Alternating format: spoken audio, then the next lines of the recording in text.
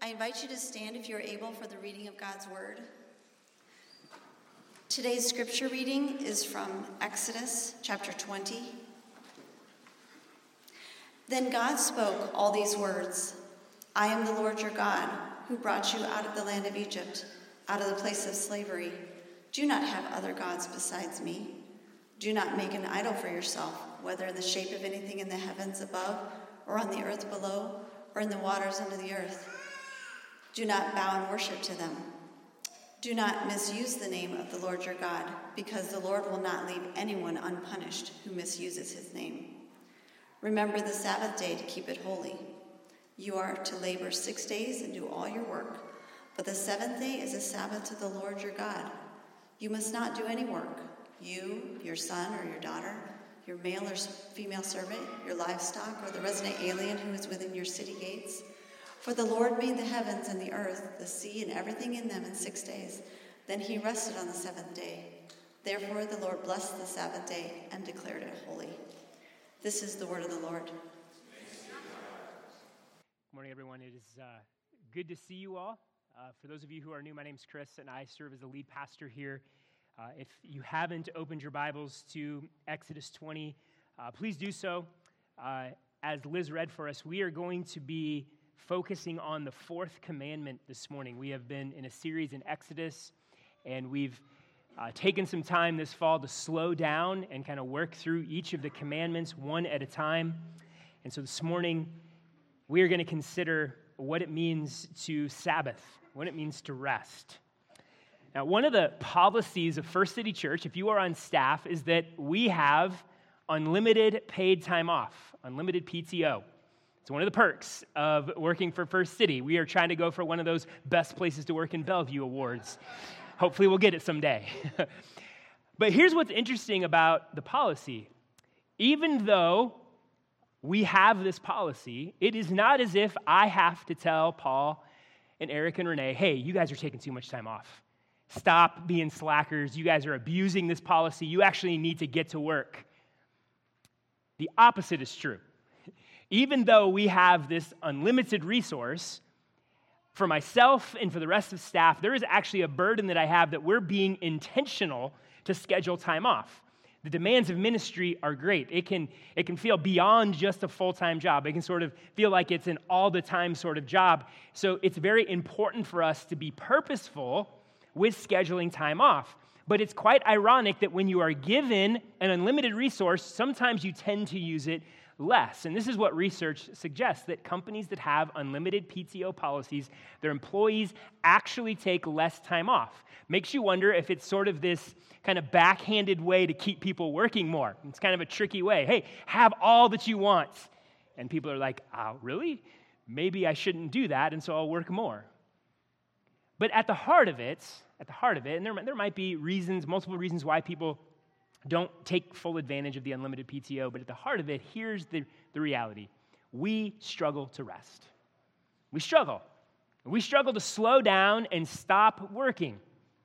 And it's not just work. There is a general sense of busyness that we all experience in this culture. In a New York Times article, Tim Creeder writes this: if you live in America in the 21st century, you've probably had to listen to a lot of people tell you how busy they are. It's become the default response when you ask anyone how they're doing. Busy, so busy, crazy busy. It is pretty obviously a boast disguised as a complaint. And the stock response is a kind of congratulations. That's a good problem to have, or better than the opposite. I wonder, would you describe your life as busy? I'm guessing you would. I know I would. We have a lot going on. I mean, you have work, you have school, you have household chores, you have errands, you have sports practices, you have band practice, you have recitals, you have birthday parties, you have play dates, you have doctor's appointments, grocery shopping, volunteering, church activities, and that's just Tuesday. We are a busy people. Busy. Our lives are full. And listen, busyness isn't inherently bad. It is good to live life. It is good to be active. It is good to have things to do. It is not inherently bad or sinful. But the question becomes, in the midst of all of that busyness, are you resting? Can you rest? Is rest a part of your normal rhythm throughout the week? The fourth commandment calls us to remember the Sabbath, to mark the Sabbath day as holy, which, as we've seen before, it means set this day apart as distinct, as unique. Mark a day in your week as a holy day of rest. The word Sabbath simply means to cease, to stop what you're doing, to rest from labor. And so what it means, part of what it means to walk faithfully and obediently before the Lord is to rest. Think of that. Part of our faithfulness to the Lord is to rest, to stop our work. But it's not just that. It's not just that we don't do any work. As the fourth commandment tells us, it is a Sabbath to the Lord. It's a holy, a unique, distinct day that is oriented to the Lord. Our focus goes from our work to the Lord. And so it's not just what we're not doing, it's also what we are doing on the Sabbath. Physically resting and ceasing, that is all well and good, but if that is not leading to worship, if it's not leading to a focus on the Lord, then we aren't actually Sabbathing. We aren't actually resting as the fourth commandment calls us to. So if you consider what the fourth commandment calls us to, and then you consider our culture, this commandment is a powerful challenge to our lives. It's a powerful challenge to our culture that is so addicted to work and busyness. And even more, it is a powerful challenge to our hearts that can be so addicted to work and to busyness. But here's the good news for us in the midst of this that we're going to see. The fourth commandment holds out promise and hope to us. Yes, it is a challenge. Yes, it confronts some things in our hearts, but it does so by holding out the hope of rest, the promise of rest, the blessing of rest. And so when we go through this morning, yes, I want us to be challenged. We need to be challenged. We are going to be challenged. But I also want us to see the promise held out. I want us to see the hope and the blessing God has for us. He wants us to walk in the freedom of Sabbath rest, not under the burden and the heavy task of busy, crazy busy schedules, to live for something more than just crazy busy. There's great promise here. There's great hope here that we're going to see this morning. And so the title of my message this morning is this: Holy PTO. Holy PTO. And here's the main point for us for the fourth commandment. Our rest honors the Lord and declares what he has done. Our rest honors the Lord and declares what he has done. So later in the book of Exodus, we read that the commandments were given to Moses on 2 tablets. God himself, with his own hand, writes on 2 tablets the 10 commandments. And so there's a division within the commandments. Love God and love others. That first division, that the love God commandments, are commandments 1 through 4. Now, we can completely understand 1 through 3. It's obvious that 1 through 3. Have no other gods before me. Don't have any idols. Honor the Lord's name. Like, clearly, that's about loving God. But what about rest? How is rest part of the loving God and the honoring God? Well, when we look at why we rest, we see very clearly that at the heart of rest is honor and worship. In verses 8 through 11, the Lord says this to Moses: remember the Sabbath day to keep it holy. 6 days you shall labor and do all your work, but the 7th day is a Sabbath to the Lord your God. On it you shall not do any work.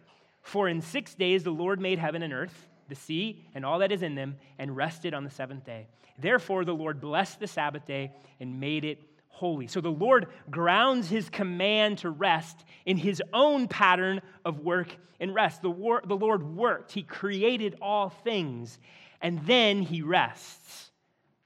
There are work days, and then there is a day for rest. He marks and sets apart a day for rest. And we are to follow this pattern with our own lives. We are to work, and then we are to set apart a day for rest.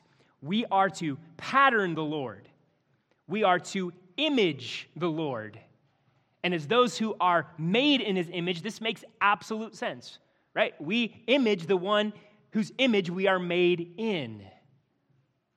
So the reason why we rest, it is grounded, it is rooted in this honoring the Lord by following him, by patterning our life after the way the Lord is. As those who are made in the image of God, we image our Creator. We show what our Creator is like. We follow his example. And also that work and rest are the means by which creation came into existence. That this pattern of work and rest is how God accomplished creation. Here's what we learn. That work and rest are built into creation. They're built into the natural order. They're built into the design. You as a human being, you're designed to work and you're designed to rest. Both. You are not a machine. You do not have unlimited power where you are always on the on position. Friends, listen, when we do not rest, we violate our humanity. We go against our humanity. We do damage to our humanity. And some of us, we are feeling the effects of that damage. We are worn out, we are broke down, we are weary, we are exhausted, and our bodies are breaking down because we are violating our humanity. God has designed you to work and designed you to rest. And you honor the Lord by following that design. Imagine if you created something and that thing decided, hey, I'm not going to follow the design that you have given me. Is that honoring the Creator? No.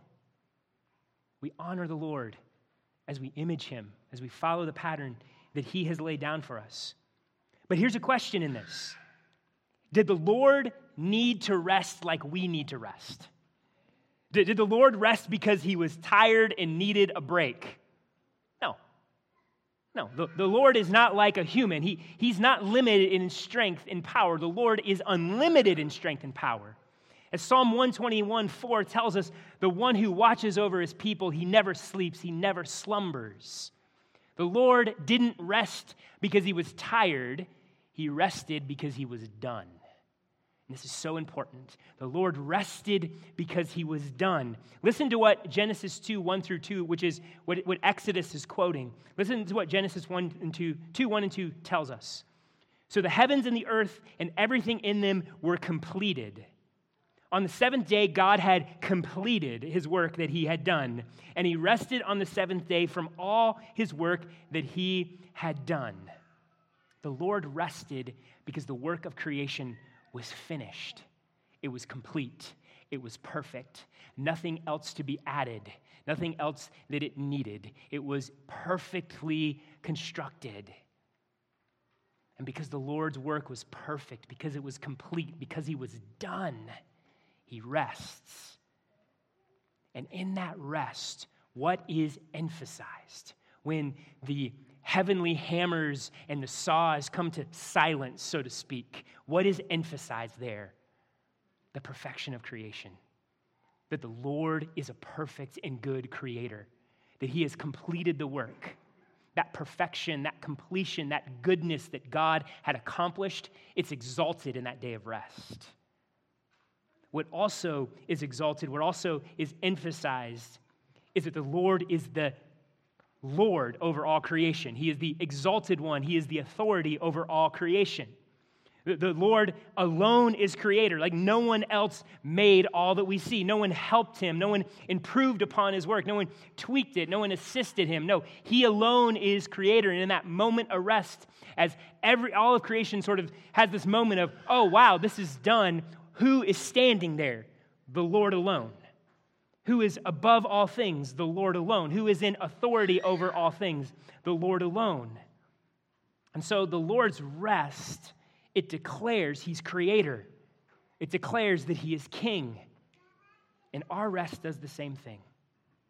Like, listen, friends, when we rest, when we cease from our work, it's not because our work is completed. There's always more work to do. But when we rest, here's what we're saying, Lord, you are the creator.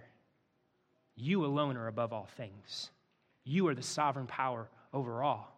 You are the one in who all things, you hold in your hand all things. It is by your power, your goodness, your life that I'm alive, that I have any of this. And so when I cease from my work, I am trusting you, I'm acknowledging you, I am honoring you as creator, as king. When we cease from our work, we draw attention away from our effort and our power and our control, and we bring attention to the one who truly has all power and authority. We exalt our king in our rest. When we rest, we declare, you alone, not me, you, our creator and king. What you have made is good. You have made it all. You are over it all. You alone have all power and glory and goodness, and in you alone do I trust. And you alone do I depend. And you alone do I hope. Friends, rest is this powerful declaration that our hope is not in ourselves, that we are not the highest good, we are not the highest authority, we are not the greatest control. No, the Lord is. And we honor that when we rest. Our rest honors the Lord by honoring him as king. But there's more to it. There's more to it. Our rest is not only honoring him sort of the submission to his authority, our rest is also honoring him in worship, delighting in him in worship. It says the Lord blesses the Sabbath. He blesses the seventh day. He sets it apart. He makes it distinct. Now, to bless something is to say this is good, and from it comes good. So the Lord blesses this day of rest. He says this day is a good day. This day is going to bring forth good things. And so there's a goodness to it. But blessing is also a source of joy and delight. When something is blessed, there's joy in it. There's life in it. There's excitement. There's happiness. You see some places in Scripture where the word blessed is sometimes translated as happiness, two very closely connected ideas. To be blessed is to walk in a deep joy and happiness. And so when the Lord blesses the Sabbath day, he said, this is a day of happiness and joy. This is a day of celebration. This is a day of delight. And delighting in what? Well, it is the Creator delighting in his creation, and it's the creation delighting in its Creator. The Lord makes all things in 6 days, and on the seventh day he rests and he throws a party.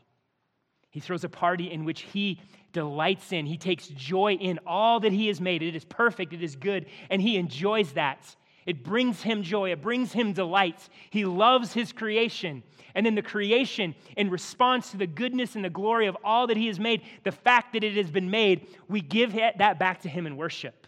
We delight in our good creator. There is our king. There is our creator. He is good.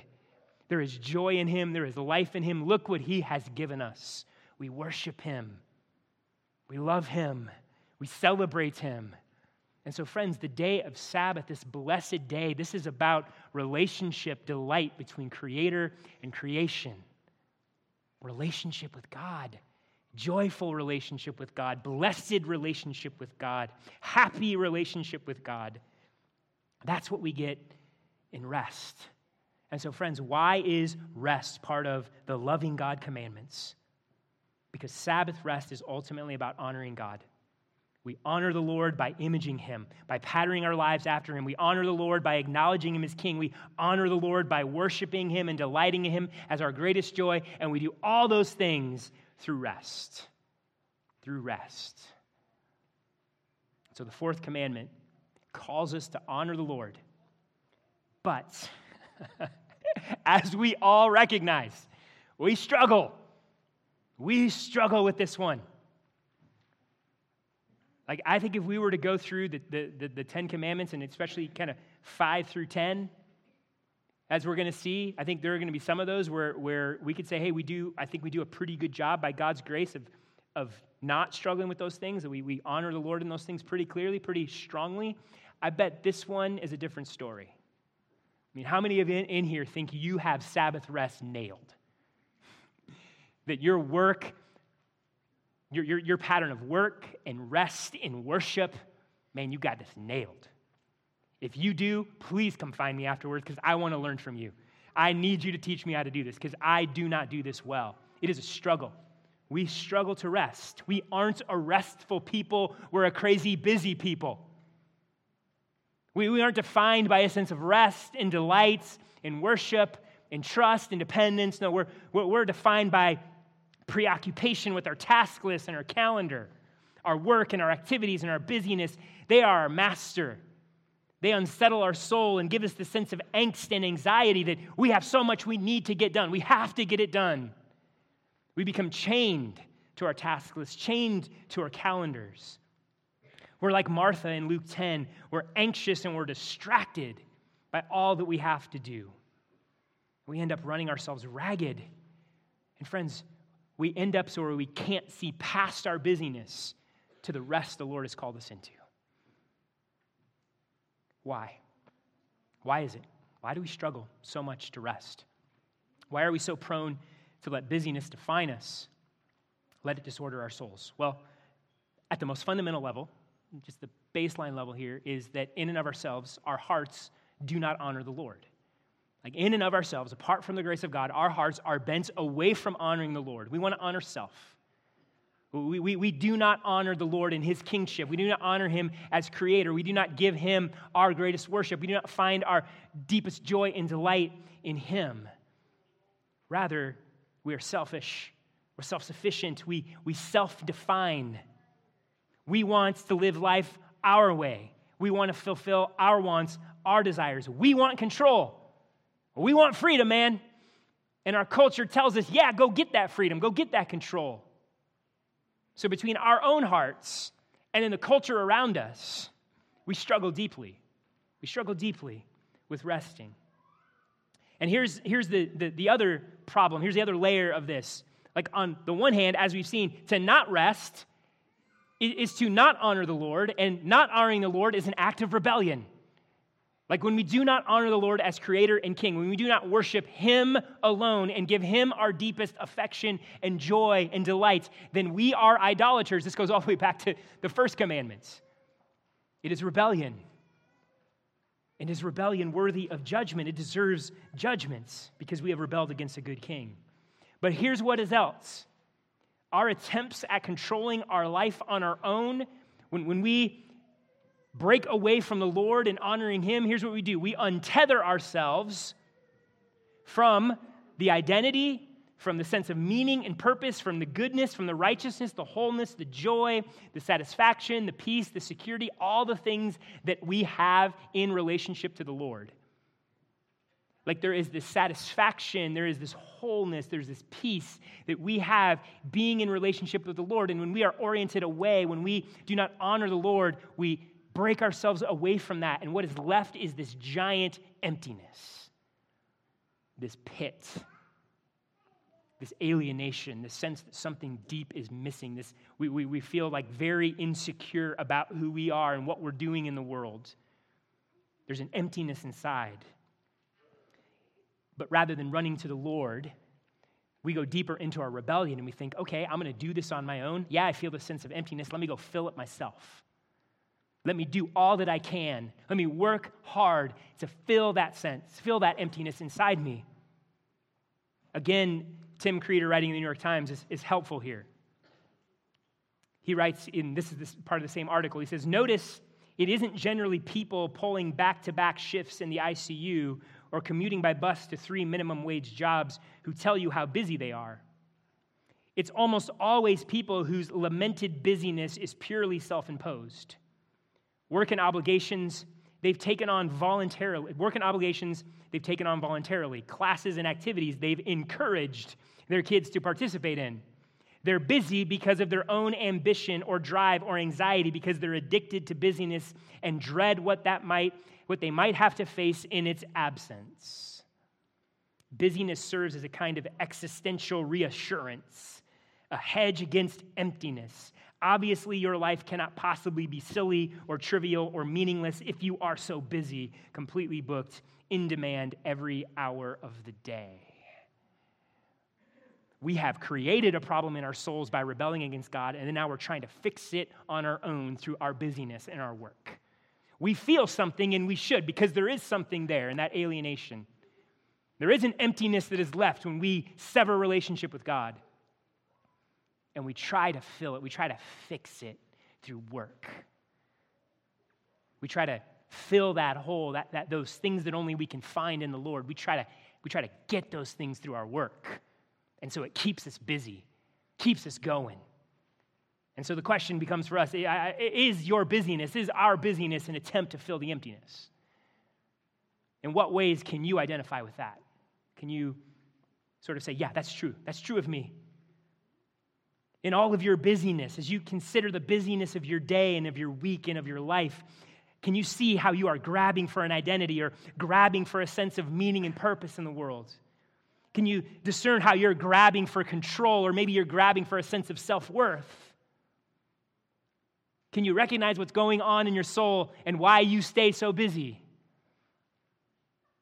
Do you only feel good about yourself when you're doing something? Like, do you jam your task list and your calendar, your family's task list and calendar, your kids' task list and calendar out of a personal need to feel worth and value? That if you were ever to stop doing all those things that you might feel like you're worthless? Do you cram all those things in because you need to be seen and acknowledged by others as impressive and accomplished? Like, I want people to know that I'm worth something. I want people to see me in a particular way, so I got to do.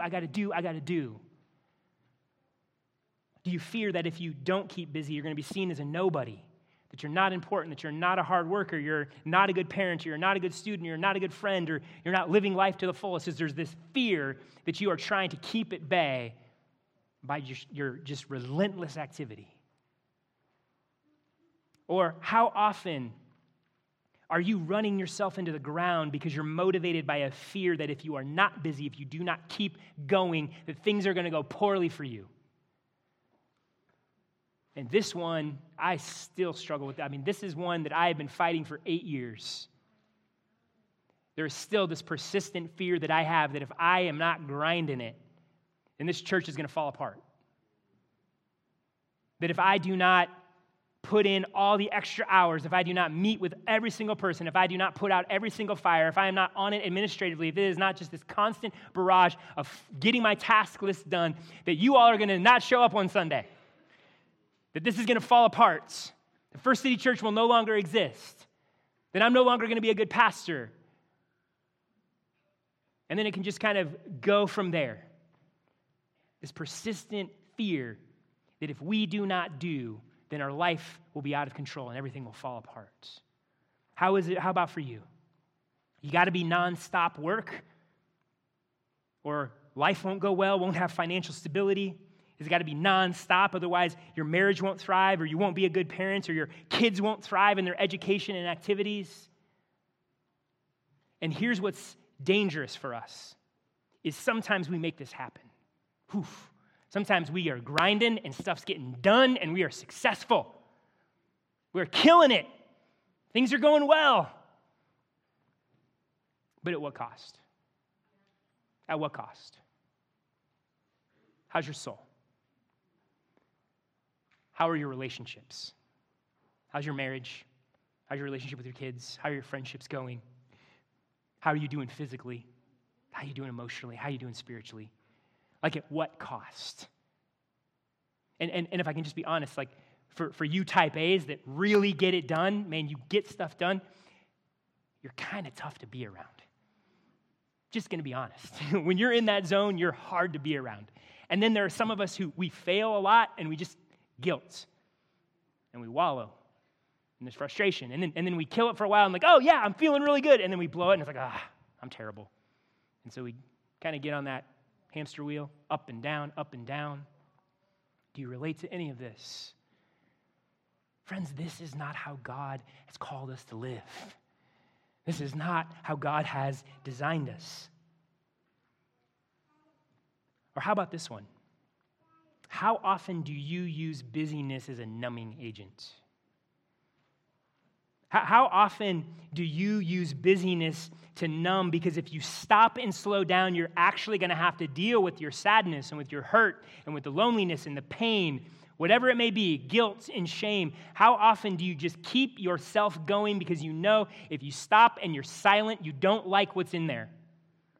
You don't want to have to listen. You don't want to have to deal with it. You don't want to feel that pain and that disorderedness and that unsettledness inside. So just keep going, keep grinding, keep moving.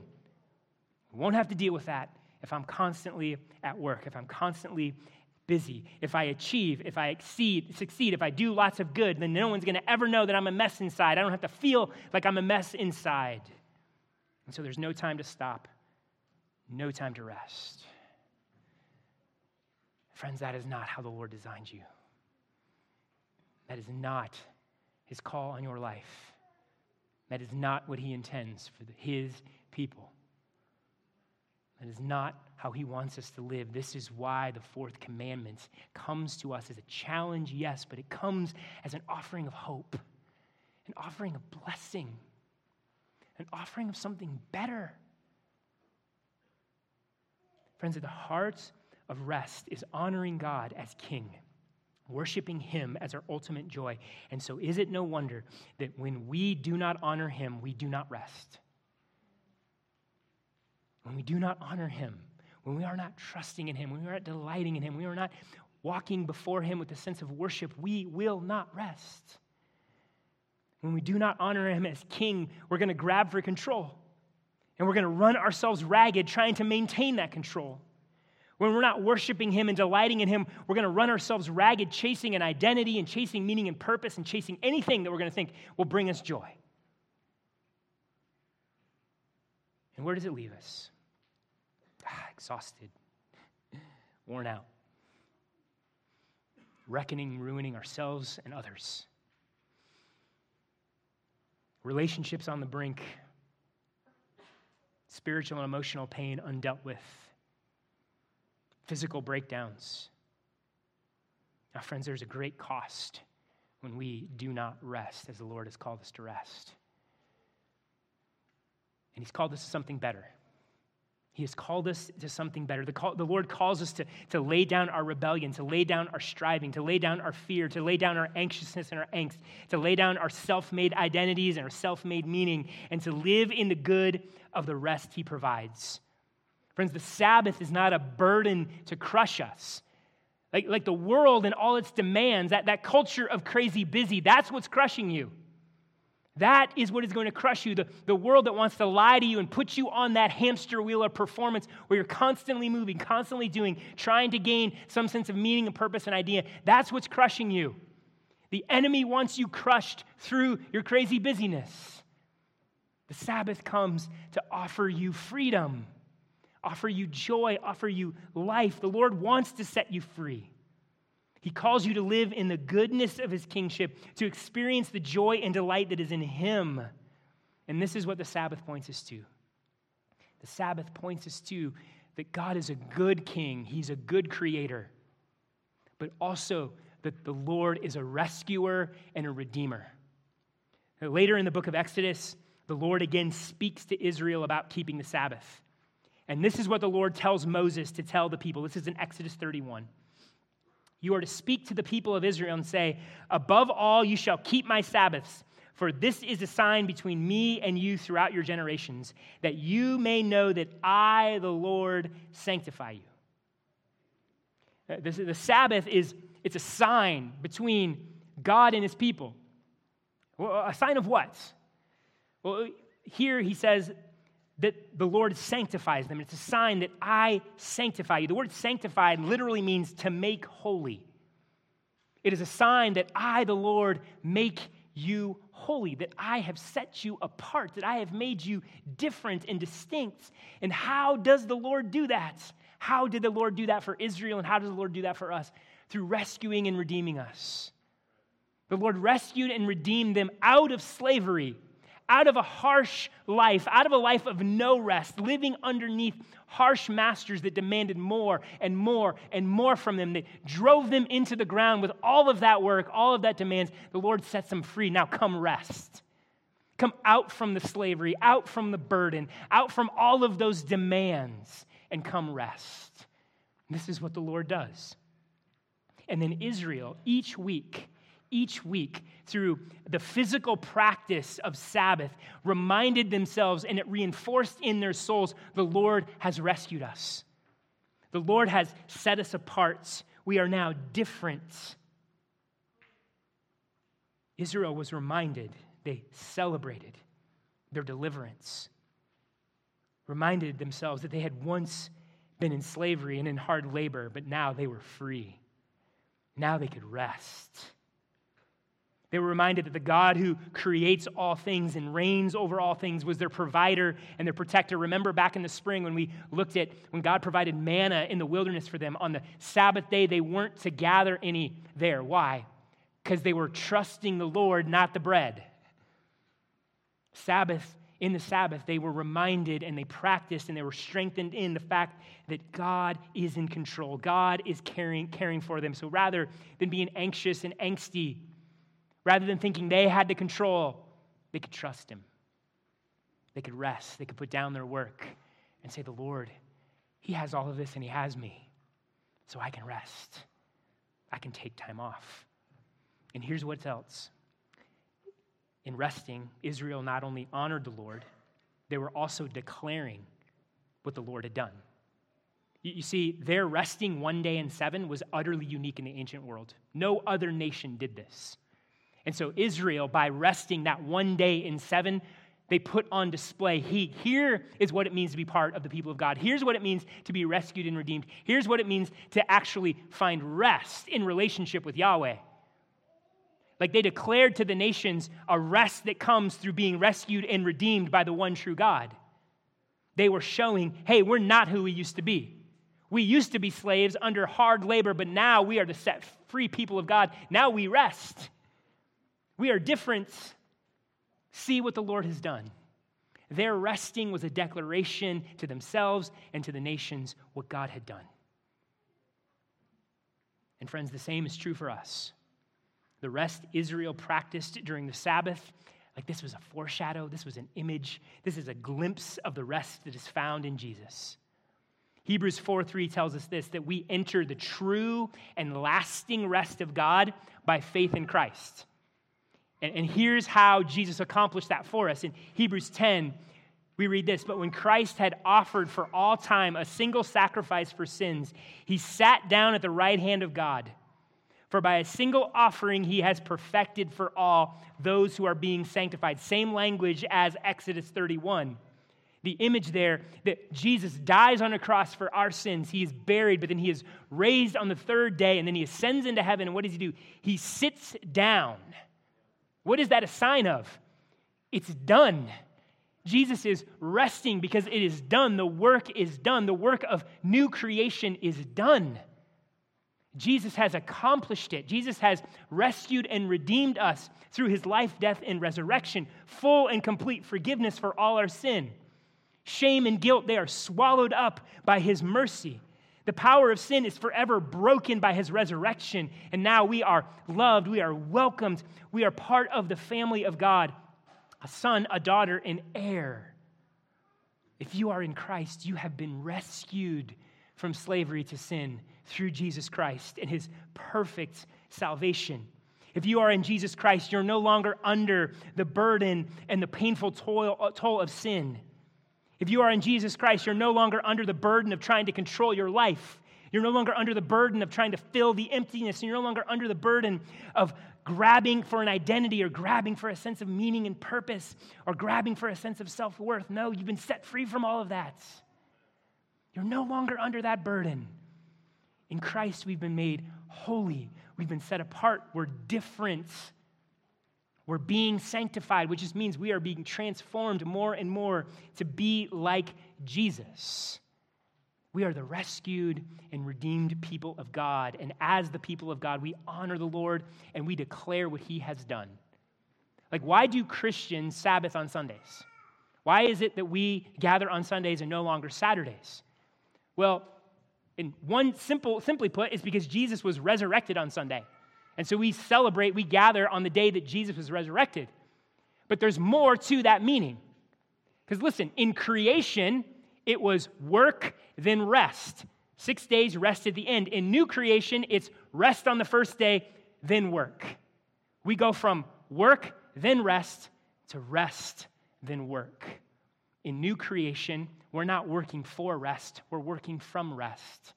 Like our entire identity, who we are in Christ because of what Jesus has done, what Jesus has finished, what Jesus has accomplished, our lives are defined by rest.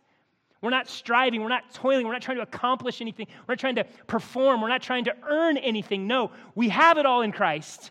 And because we have it all in Christ, we rest, and then now we can work from that in freedom. Jesus has changed all of creation. The whole order has been changed through Jesus Christ. We now live from this place of rest, church. It's what defines us. And when we live this way, when we choose to rest, when we choose to honor the Lord and not follow the hamster wheel of performance that our culture tries to put us on, that stands out. That's different. And that declares what Jesus has done.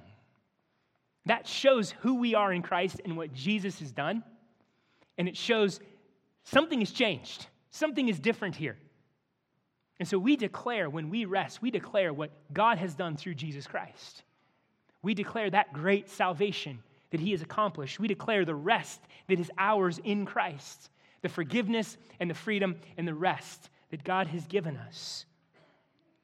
So, church, this call to rest,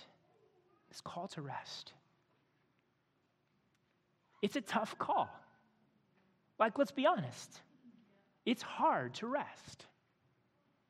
Because of our own weakness, our own sin, and because of our culture, it is hard to rest. We have so much fighting against us, so much pushing against us. We are pushing upstream in a very strong river. Like, this is real.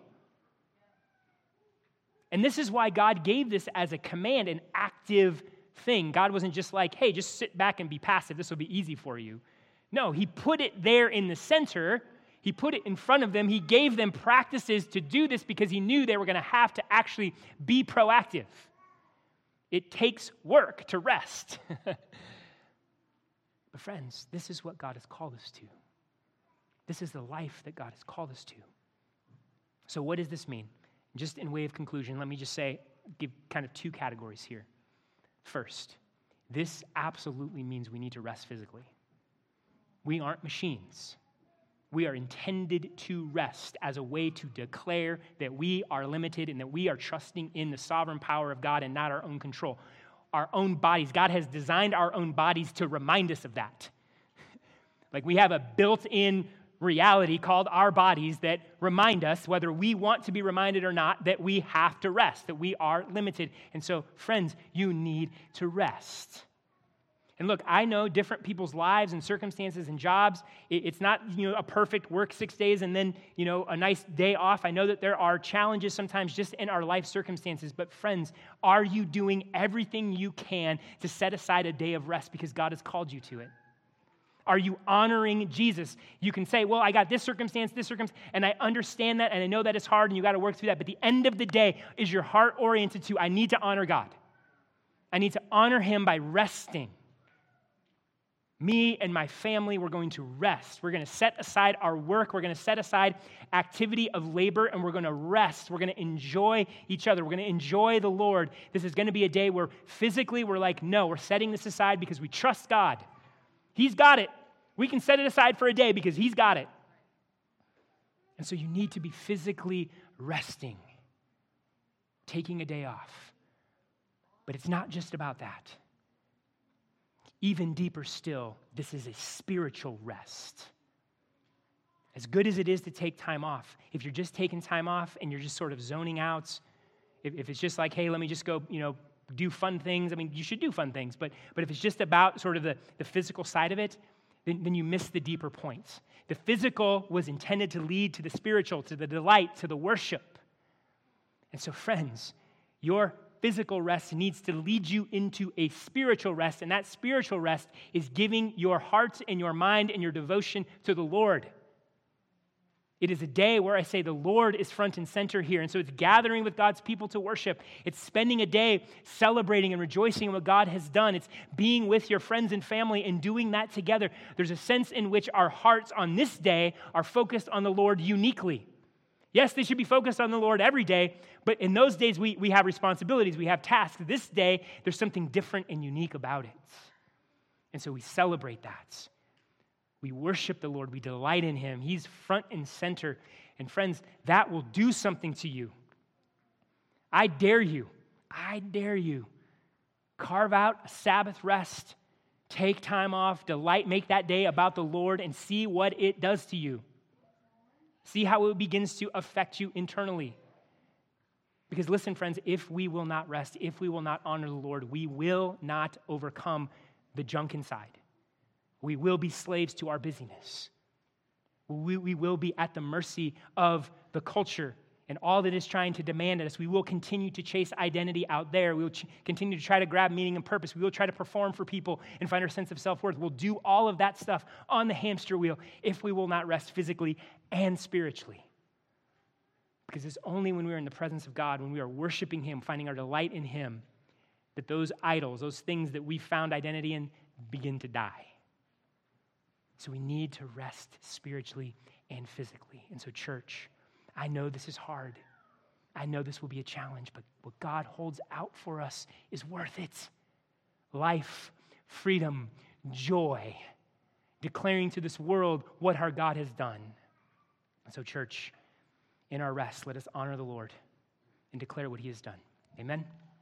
Let's pray.